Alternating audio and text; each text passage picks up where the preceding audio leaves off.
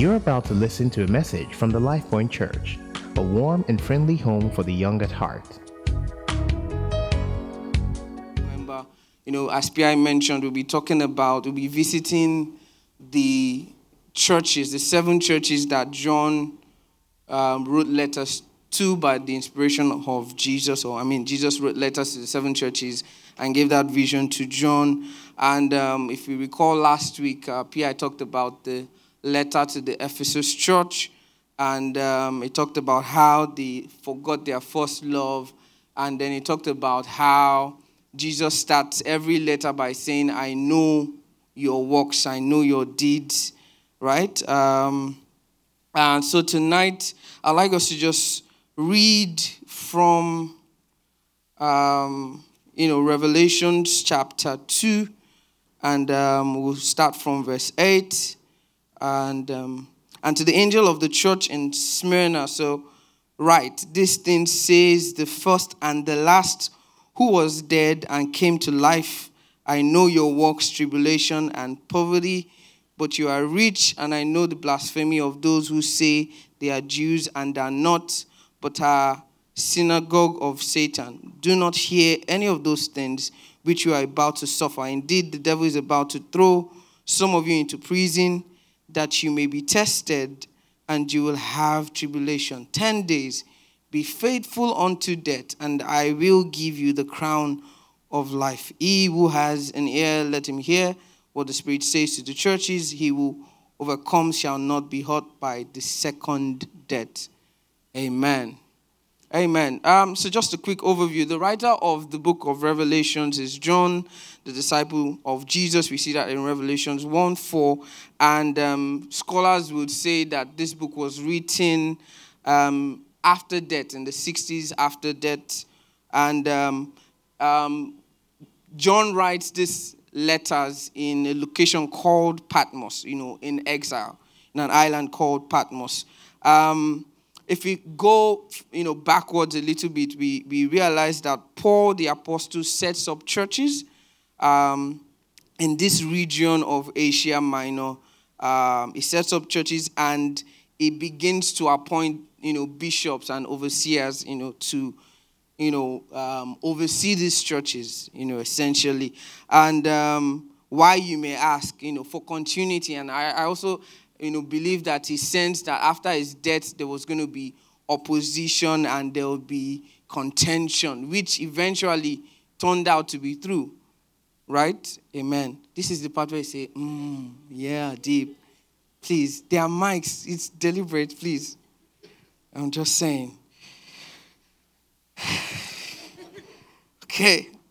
Okay, so because he realizes that they were already facing some of this opposition, and he knew that the moment he dies or something happens, they would get to experience some of this tension much more. And then you see these things start to happen.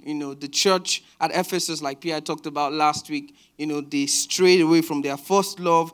The church in Laodicea, the church in Thyatira, and so on and so forth. So God appears to John, and he gives him instructions to write to these 7 churches. Yeah, and so it covers a spectrum of certain things, certain issues, addressing different issues for different churches. And scholars believe, so the visions begin during his time of worship on a Sunday. The Bible records that he gets this vision while worshiping on the Lord's Day. So see that worship and spending time with God is essential. And he begins to hear a voice behind with instructions to write down all that he sees. And he essentially begins to write the letters to the 7 churches. I believe the end goal of these letters, is to prepare, the churches. Having knowledge of what was to come made them aware and made them ready. Here in the notes here, I don't want to say in my notes, that's what PI says, so I'll just say here in this note. It says that my people perish for lack of knowledge. So essentially, Jesus writes these letters to them to prepare them, giving them the insights to what's to come. preparing their mind, and then, making them aware of what they were going to experience. Tonight, I have the awesome privilege, alongside Demilade, to share and just talk about the church in Smyrna.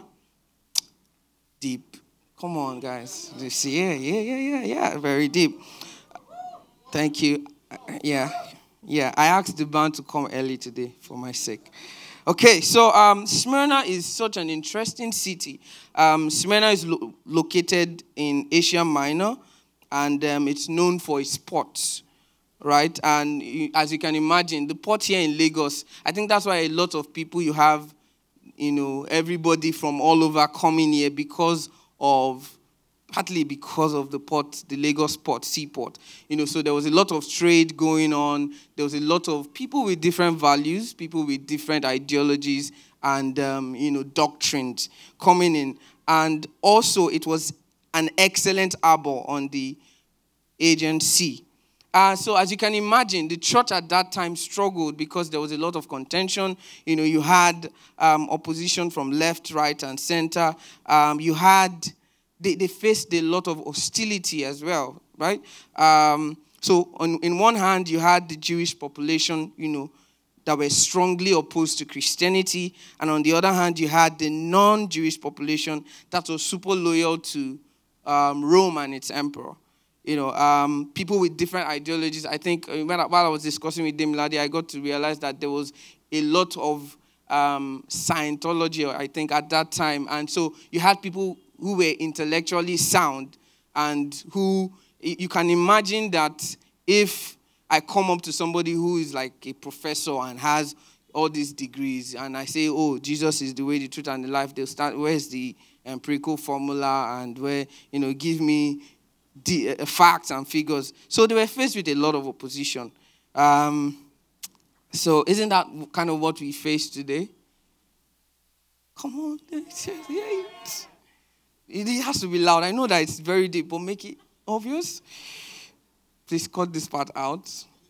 But it is true. We face a lot of people want to be politically correct. People want to fit in. The moment you are at work and then you mention Jesus and someone attacks you, you just keep silent. I try not to generalize, but I've experienced that a couple of times, and we face all of this opposition, social media, culture. That's why consciously with your words and all of that stuff. So we face a lot of this opposition. And a lot of times, I remember when P.I. started the series about church history, he mentioned something very striking. When we know our roots, I think it gives us a better understanding that we were not the first to experience it. So we are not having a panic attack and saying, oh, God, God is up in heaven and saying, I didn't know that this will happen. I didn't know that there will be corruption, and then there will be persecution and tribulation. Oh, what happened? Angel Gabriel, please, can you sort this out? God knew, and that's why he addressed these issues beforehand. Amen? Amen. God bless you. You will grow in wisdom. Amen. Yeah. They faced all of that, and it was a tough one. So Revelations 2:8 says, and unto the angel of the church in Smyrna write these things, saith the first and the last, which was dead and is alive. I believe that every scripture has meaning. Whatever is contained in scripture is for a reason. Rejoice in the Lord. Again, I say rejoice. The reason for that is emphasis. There's a reason for it. So here when Jesus addresses this church by saying, this thing said the first and the last, which was dead and is alive. Jesus is showing a pattern, right? So the way he introduces himself is an indication of the kind of work that they've been doing. So the Smyrna church was known for giving their all to God, and because of, just like I mentioned earlier, the kind of environment that the church was set up in, it meant that they faced opposition. So you can imagine that they were not allowed to go to certain shops. They were not allowed to buy things in certain places. They were not allowed to gather in certain places. They were not allowed to mingle with certain people. In some cases, they were, is it ostracized? Yeah, okay. That's a deep word. Come on, yes. Yeah, okay. I'll stop now. They faced a lot, and Jesus knew this, and so he addressed it by the introduction in his letters. Here in this note, it says, when a father introduces himself to his child, it's based on what the child has been doing. For example, Raymond, I suspect, has been very troublesome. Thank God for Jesus in his life. Raymond is in the band, and so I know firsthand what he does. And I assume that his dad will walk up to him and say, "You, this bad child," before he begins to tell him other stuff. So he introduces the issue first with what he has been doing. And then Falabi, who is a very good child, honest, sincere, my father will come to me, "Oh, my pride, my joy. Yeah, I see you going places and traveling the world." So, yeah. Raymond will still lead worship on Sunday. Yes. So you can see the way he introduces in his letters to this church. He understood that they were going through tribulation. They were going through trials. And he needed to address those issues and say, "Look, see, I am the resurrection and life. I am in me there is death and then life." Right? So the church in Smyrna was addressed this way because they needed to grasp the importance of tribulation, which they were already facing or they were going to face, for the cause of Christ. Like I said earlier, they stood for what was right. And because of their location, they were persecuted. They faced a lot of this stuff.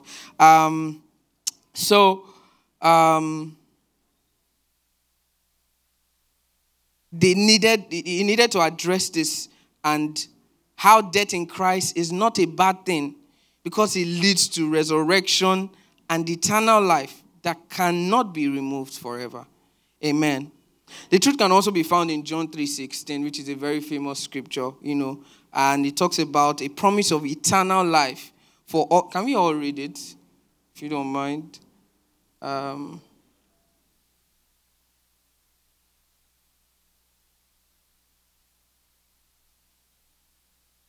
We all know it, but I just need us to read it. Some people don't know it. So I'll just read it from here. "For God so loved the world that he gave." And whosoever believes in him should not perish but have everlasting life. And it talks about Pastor Busola is here. Please. And now my heart begins to pound again. I thought. So now you have to scream more. So she would think that I've been doing well for a while. Yeah. Okay. I can't even remember. Okay. Yeah. Help me, Jesus. So God was preparing them for something, and he's preparing us too for something, especially in this age of technology, this age of information, this age of different things happening in our world. There's a need to have that consciousness in our mind that we would face tribulation. It might not be the same persecution like they faced in Smyrna. It might be something else.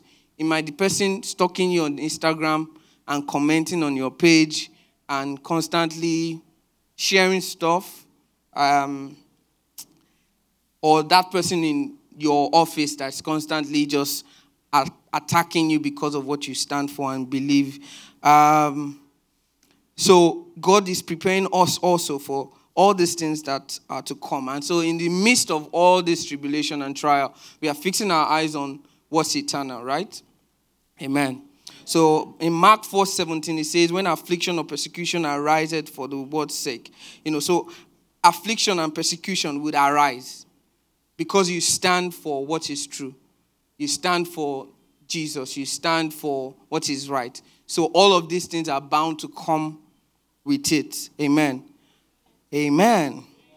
So for a minute, can you just think about one thing you had to endure for the gospel's sake? One thing.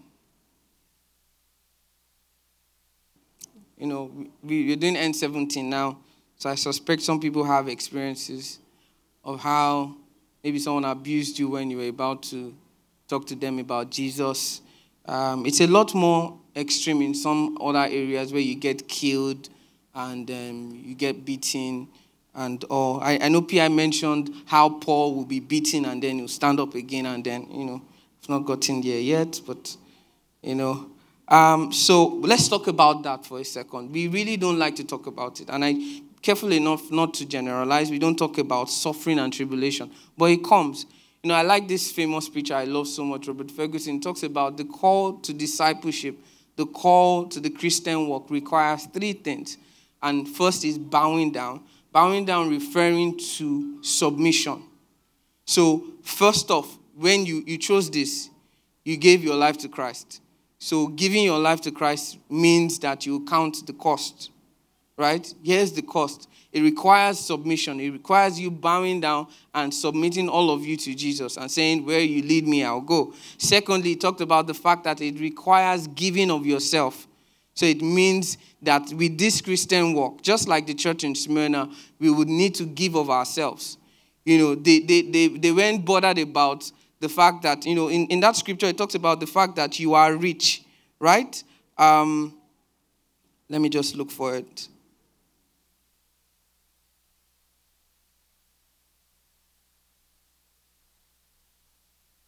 Verse 9, right? Okay, so let's quickly go there. Can someone read it quickly? Yeah.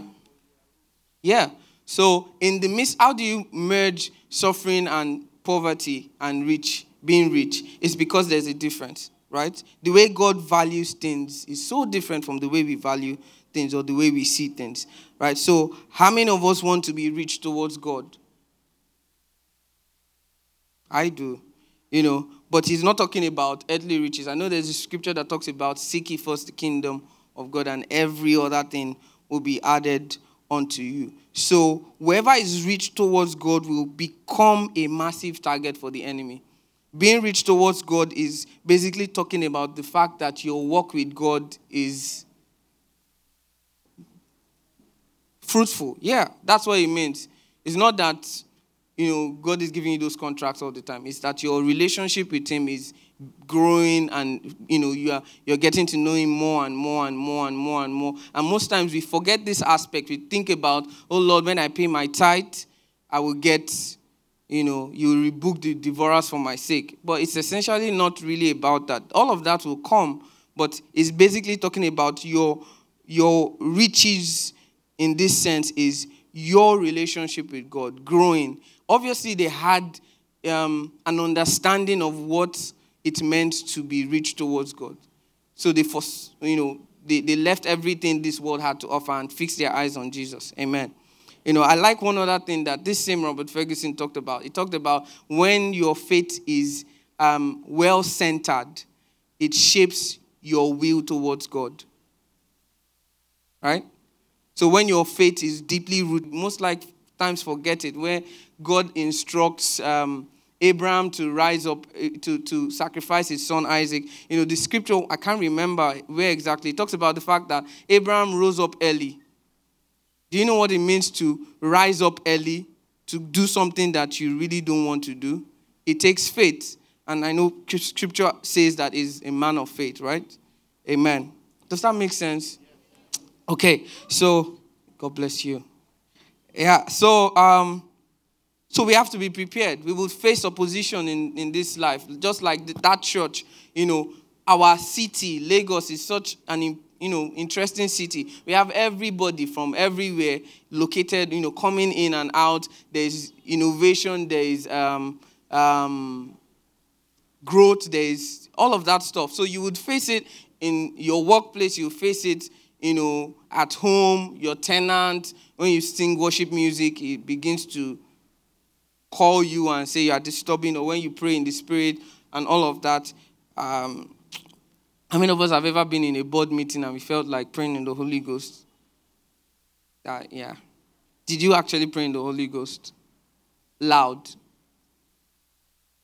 Yeah, so that's what I mean. So I'll just fast forward. I'll I'm almost getting stuck. So we are really going to face all of these things. We are really going to face all of these trials. One thing to note as I wrap up and then hand over to Demilade is to have our hearts prepared for these things to come. And to fix our eyes on the things that are really not important. To fix our eyes on the things that are eternal. The Bible talks about the things, the things that are seen are temporal and the things that are not seen are eternal. So fixing your eyes, obviously there was an understanding that they were living beyond this life, and it was easier for them to stay through. It was easier for them to continue. It was easier for them to stand. And God is saying through these letters that you would face tribulation, you will face trials, you will face opposition. You might be required to lose your life. But God is saying, let your faith be centered in me, and then it's easier for you to shape your own will. It's easier for you to shape your own agenda. It's easier for you to shape your own goals, ambitions to my will. Amen. Thank you, guys.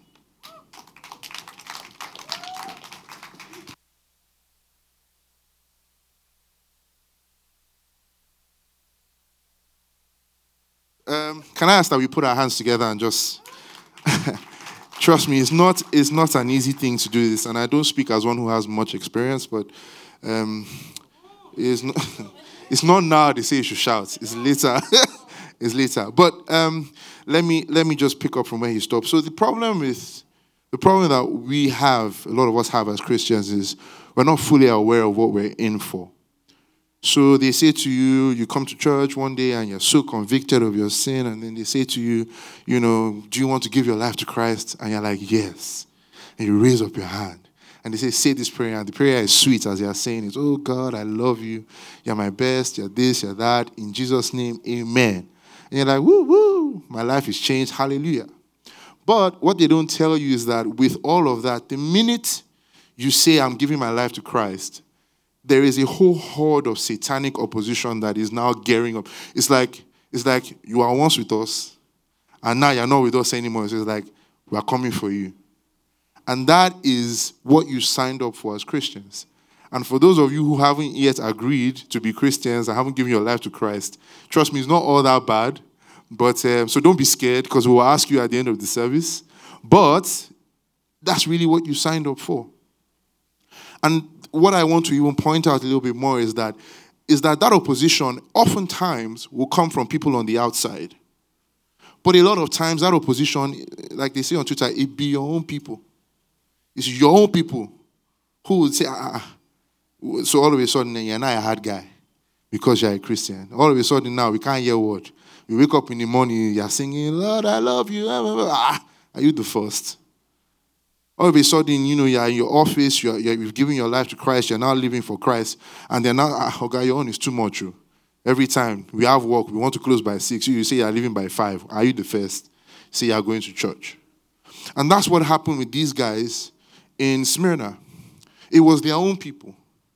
So imagine you're living in a community, and that community is made up largely of two groups of people. One group, they're Jews, but they don't believe in Jesus. So they believe in Judaism. And anybody who tells them that Jesus is come and Jesus came to die for us, it's like cancelled. So that's half of your people. The other half, they are devoted, they worship the emperor. They worship Buhari. And so you come and say, there's some other king other than Buhari who just died a few years ago who we love. They're like, come, what's your problem? And so that's the real problem. Is that when we choose to give our lives to Christ, the minute we decide that we're going to live for Christ, immediately a horde of satanic opposition comes. And this is, let's open our Bibles to Matthew chapter 13, verse 24. So Matthew 13, 24. And I'm going to read through it very quickly. I should wear my glasses. It says, another parable put he forth unto them, saying, the kingdom of heaven is like unto a man who sowed good seed in his field. But while men slept, his enemy came and sowed tares among the wheat and went his way. And when the blade was sprung up, so basically, when it was time for the harvest, the servant said, sir, we sowed good seed and we want to come and reap our harvest, but there are tares among these things. And the Bible says this is not the kingdom of this world. It says the kingdom of heaven. So inside the kingdom of heaven, inside God's own kingdom, there will always be people who oppose you because you choose to do the will of God. These are God's own people. In Mark chapter 13, verse 11 to 12, it says, so when they put you under arrest and hand you over for trial, it says, don't give one thought about what you will say. So again, your own people, at some point, will decide, your own is too much. Are you the first? And we all go to church, but your own church worshiping. There's a friend of mine who was giving her good experience. She said when she comes home in the evening, they will say to her, where are you? She said, I've been to church. Since morning. The God you are you the one that killed Jesus? The God you are serving, you can't serve him in 4 hours like everybody else. You need to do extended time of, it be your own people, folks. It says, brother, in Mark chapter 13, verse 12, it says, brother will betray brother unto death, and a father will betray his own child. It says, children will rise up to take a stand against their parents and have them put to death. Now, that's not happening now, but if you're being honest with ourselves, I have plenty of friends who now, they and their parents are at odds because their parents believe in serving God one way and they believe in serving God another way. I will use myself as an example so that Swalabi will tell you, his mother has been saying to him since morning, this your hair that goes in 12 different directions. When will you cut it and have your hair straight? My father tells me that I have a beard, I must be a member of the Taliban. Because I believe that my service to God, this is how I choose to influence culture. This is how I choose to serve God. And so it be your own people. When I go to church now, I have to stand somewhere in the back. Because they're not sure whether my salvation is still complete. This is the kind of persecution we're talking about. So I want to just define persecution for you. Because sometimes we mix it up. We mix up persecution and suffering and affliction and tribulation. Persecution is basically it's the rejection and the physical attack that you endure because of a stance you're taking for God. So I didn't do anything. No. I just love God. And I chose that this is where I'm going to stand with God. And because of that, people are coming for me. That's persecution. Pierre talks about the 4 quadrants of pain. And he says how quadrant 1 is pain that you inflict on yourself. Quadrant 2 is pain. Quadrant 1 is pain that happens to you because of your lack of knowledge. So for instance, you don't know that fire is hot. You put your hand inside. That's pain. Quadrant 2 pain is the pain that you put yourself under so that you can be disciplined. So rather than be like me and eat 4 square meals a day and 1 round one, you choose to do intermittent fasting so that you'll be fit firm. That's quadrant 2 pain. And I need more of that in Jesus' name. You people are wicked. Say amen. Quadrant 3 pain is the pain that you endure from outside. When people come and they nag against you and they say things about you, and they put you in jail and they they ridicule you and they criticize and blaspheme and do all these things against you. And then quadrant 4 pain is the one that the devil brings. So sickness, affliction, all these types of things. That's quadrant 4. We're talking about quadrant 3 pain here. And you say to yourself, why is all of this important? I mean, when I gave my life to Christ, they told me, everything is going to be nice and rosy. God supplies all my needs according to his riches. And, I'm an heir with Christ. I'm seated in heavenly places. All of this is not necessary now. Maybe Jesus Christ died once for all man. No need again to suffer now. It's a lie.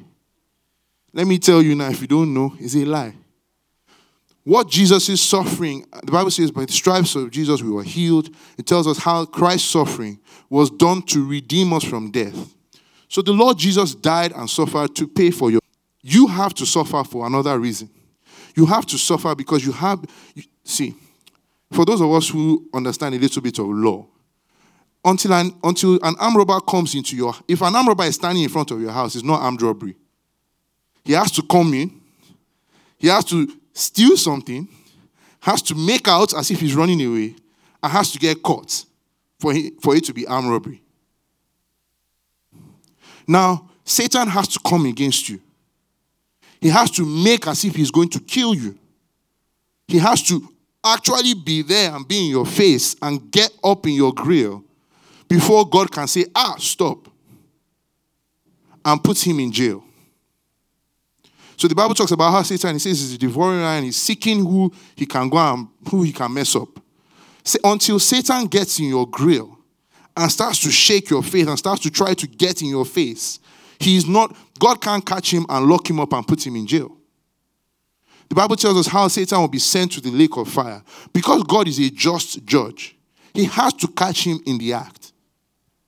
And so what does God in his wisdom do? God allows Satan to come and try and hinder you. And that's the reason why from day one, when you are born again and you give your life to Christ, they start telling you from day one, you are a soldier I remember I sang that song. I'm a soldier in the army of the Lord. I am a soldier. It's not for bands, so you are a soldier. And because you are a soldier, it is expected that anyone who is a soldier is going to face opposition. So persecution, you signed up for it the day you said, I want to be like Christ. You put your name, they put your name, blessing, signature. Promotion, signature. Increase, signature. Persecution, and signature. You signed up for it. And you have to endure it. The Bible says we endure hardness as good soldiers of Jesus Christ. So I came here to tell you today that persecution is going to happen. And you have to be prepared for it. The Bible says in Acts chapter 14 verse 22, it says, strengthening and establishing the hearts of through many tribulations and hardships that we must enter into the kingdom of God. So the Bible, the legal people, they call it murderous intent. Until the enemy comes and tries to kill you, God has no legal basis to throw him away. And he won't come once. He won't come twice. He's an enemy who is constantly looking for... Let me tell you something one of my pastors said, and I love it so much. He says, look, if you're not under attack from the enemy, you're probably not doing something right. The Bible says that even the Lord Jesus, he says he was tempted in every way. It says he was tempted for 40 days and 40 nights. And he says after he overcame that temptation, he says the devil departed for a season.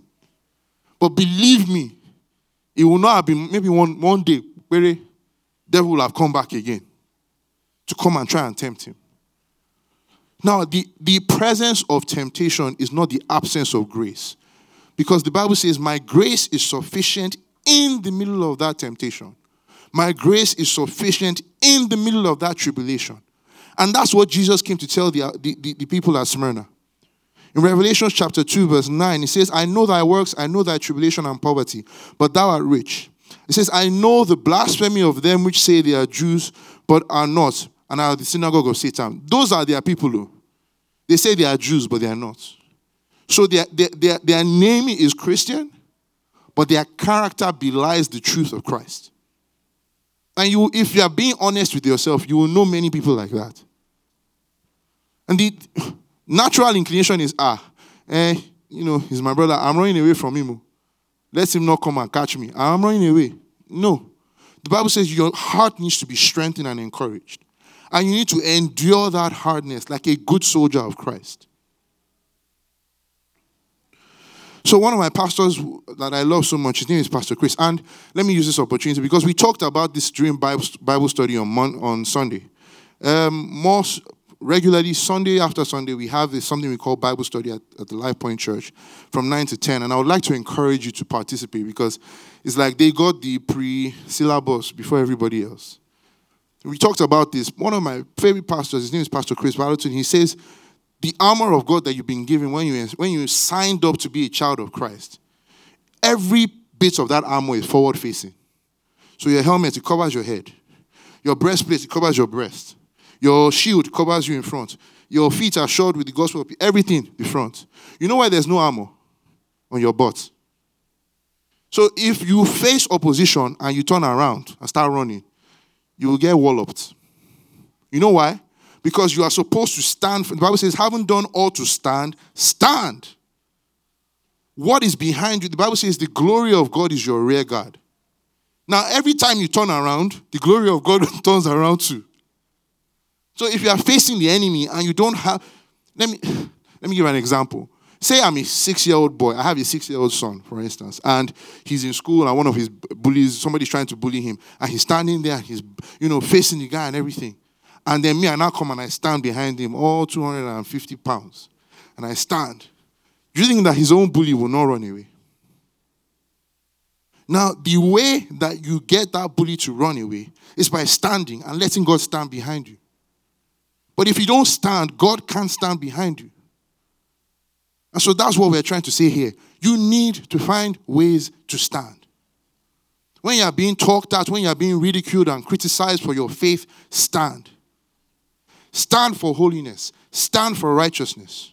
Some of us, you say, I've been standing and I'm tired. Do you know why you're tired? Because you've been running. You're tired because you've been running up and down. You haven't focused on what you're supposed to do. Stand. And the Bible says that in Romans chapter 2, verse 9, it says, verse 10 rather, it says, fear none of these things which thou shalt suffer. It says, the devil will come and cast some of you in prison for 10 days. That process of tribulation, that fight, that war, is not a one-off thing. It will take time. But you have to keep standing. It's a process. And until you get to a place where you keep standing in the place of opposition, God can't stand behind you. So as we wrap up, I want to just give you a few tips that you can use so that you stand firm in the face of opposition. This is our framework for overcoming persecution. The first thing is you fight persecution at the mind level. So what you don't understand, you can't effectively fight against. Somebody who can swim, who understands how water works, will not be scared of drowning. It's the person who doesn't know how swimming works that will be scared of drowning. Your opposition can never overcome you. If you understand that, then you'll be able to stand effectively. So the first thing is your mind. Defeat it at the mind level. And then the second thing is mind what you say. So the Bible says with the heart, man believes. With the mouth, confession is made unto salvation. If you believe something in your mind, but everything that comes out of your mouth is against it, the enemy will eventually overcome you. So mind what you say. Pastor Bill, one of my favorite pastors, he says, if the Bible says, if God inhabits our praises, so if God inhabits our praises, who inhabits our complaining?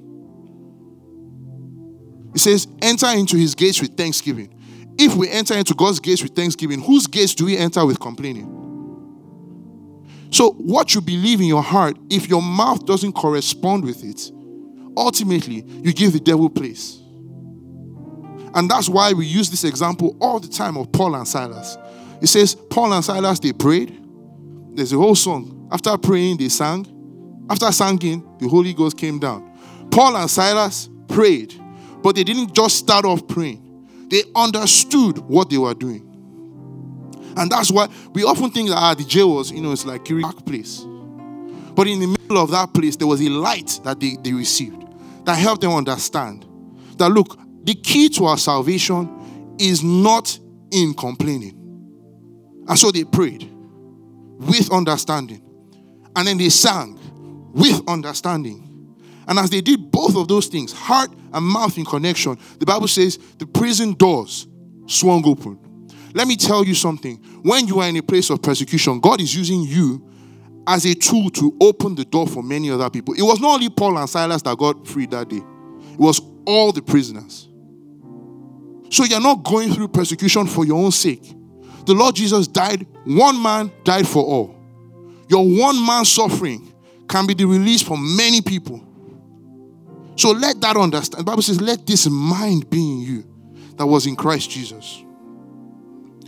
1 Peter 3 verse 14 says, if you suffer for righteousness' sake, you are blessed. And it says, do not be afraid. Again, see that thing there. Fear is at the mind. Once you overcome it at your mind level, everything else can fall in place. But you don't be afraid. It says, do not be afraid of their threats or be troubled. 1 Peter chapter 3 verse 14 to 18. Verse 15 says, but sanctify the Lord God in your hearts, and always be ready to give a defense to everyone who asks you for a reason for the hope that is in you, with meekness and with fear.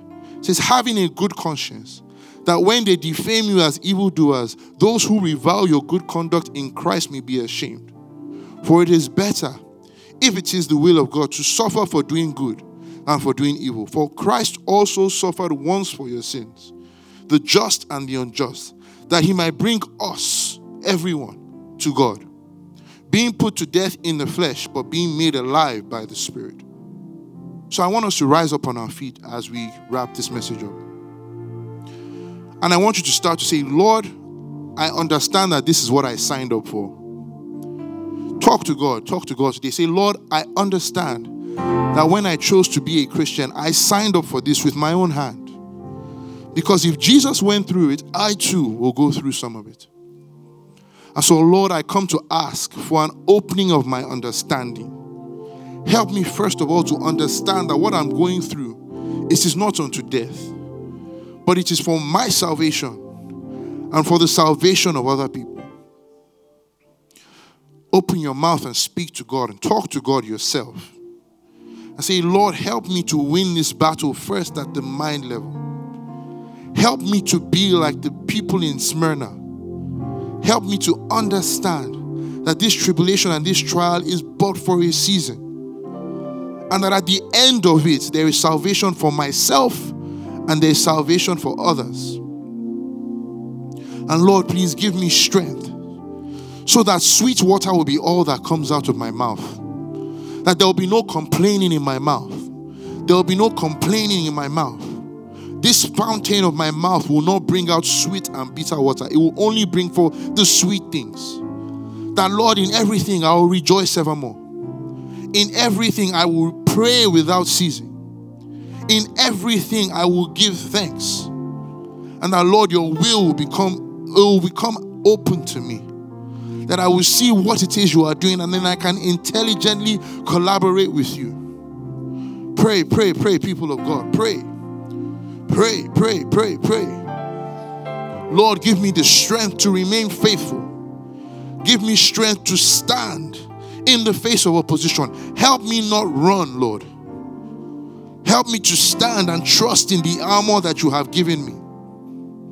So that when opposition and tribulation come, Lord, I will have you behind me, showing strength on my behalf. The Bible says God's eyes are looking to and fro the whole earth for those who he can be strong on their behalf. Lord, help me to stand in the knowledge that you are behind me, that no evil that comes against me will prosper. Lord, we thank you. Reke shunta labra makazompa ye preke sunta laba. Reke sunta labra makashonta labra makaba. Reke sunta lukete prayi kamamba bro sunta labra makasha. O laka reke tunduluboko ye prama. Reke sunta labra makaba. Mosha pramakashanta pramakasha pramakasa. Our Father, we thank you. We thank you because, Lord, the entrance of your word gives light and understanding to the simple. Lord, we ask that you help us to honor you as we go through trial and tribulation. We ask that you help us to honor you by trusting you in our day of trouble. Now, Lord, as we cry aloud unto you in our day of trouble, you will be there to rescue us. That, Lord, as we suffer for righteousness' sake, we will receive blessing on every side. Lord, we pray you will help us to sanctify you in our hearts. And that will help us to understand that our suffering is so that we can be heirs with Christ. We thank you, Lord. Lord, please give us the strength to stand firm in the day of adversity. Give us the strength to stand firm when the enemy comes. Lord, when the enemy comes against our souls and our bodies like a flood, let your spirit raise up a standard against it and put the enemy to flight. Lord, help us to grow from glory to glory, from strength to strength, from victory to victory. Help us to be true ambassadors of the kingdom, soldiers prepared unto war, and we will do all of your will. We thank you, Father. We thank you, Lord Jesus. We thank you, Lord Holy Spirit. We give you praise and worship. In Jesus' name, amen. Thank you for listening to a message from the LifePoint Church. To download more free messages, please visit www.soundcloud.com/LifePointNG.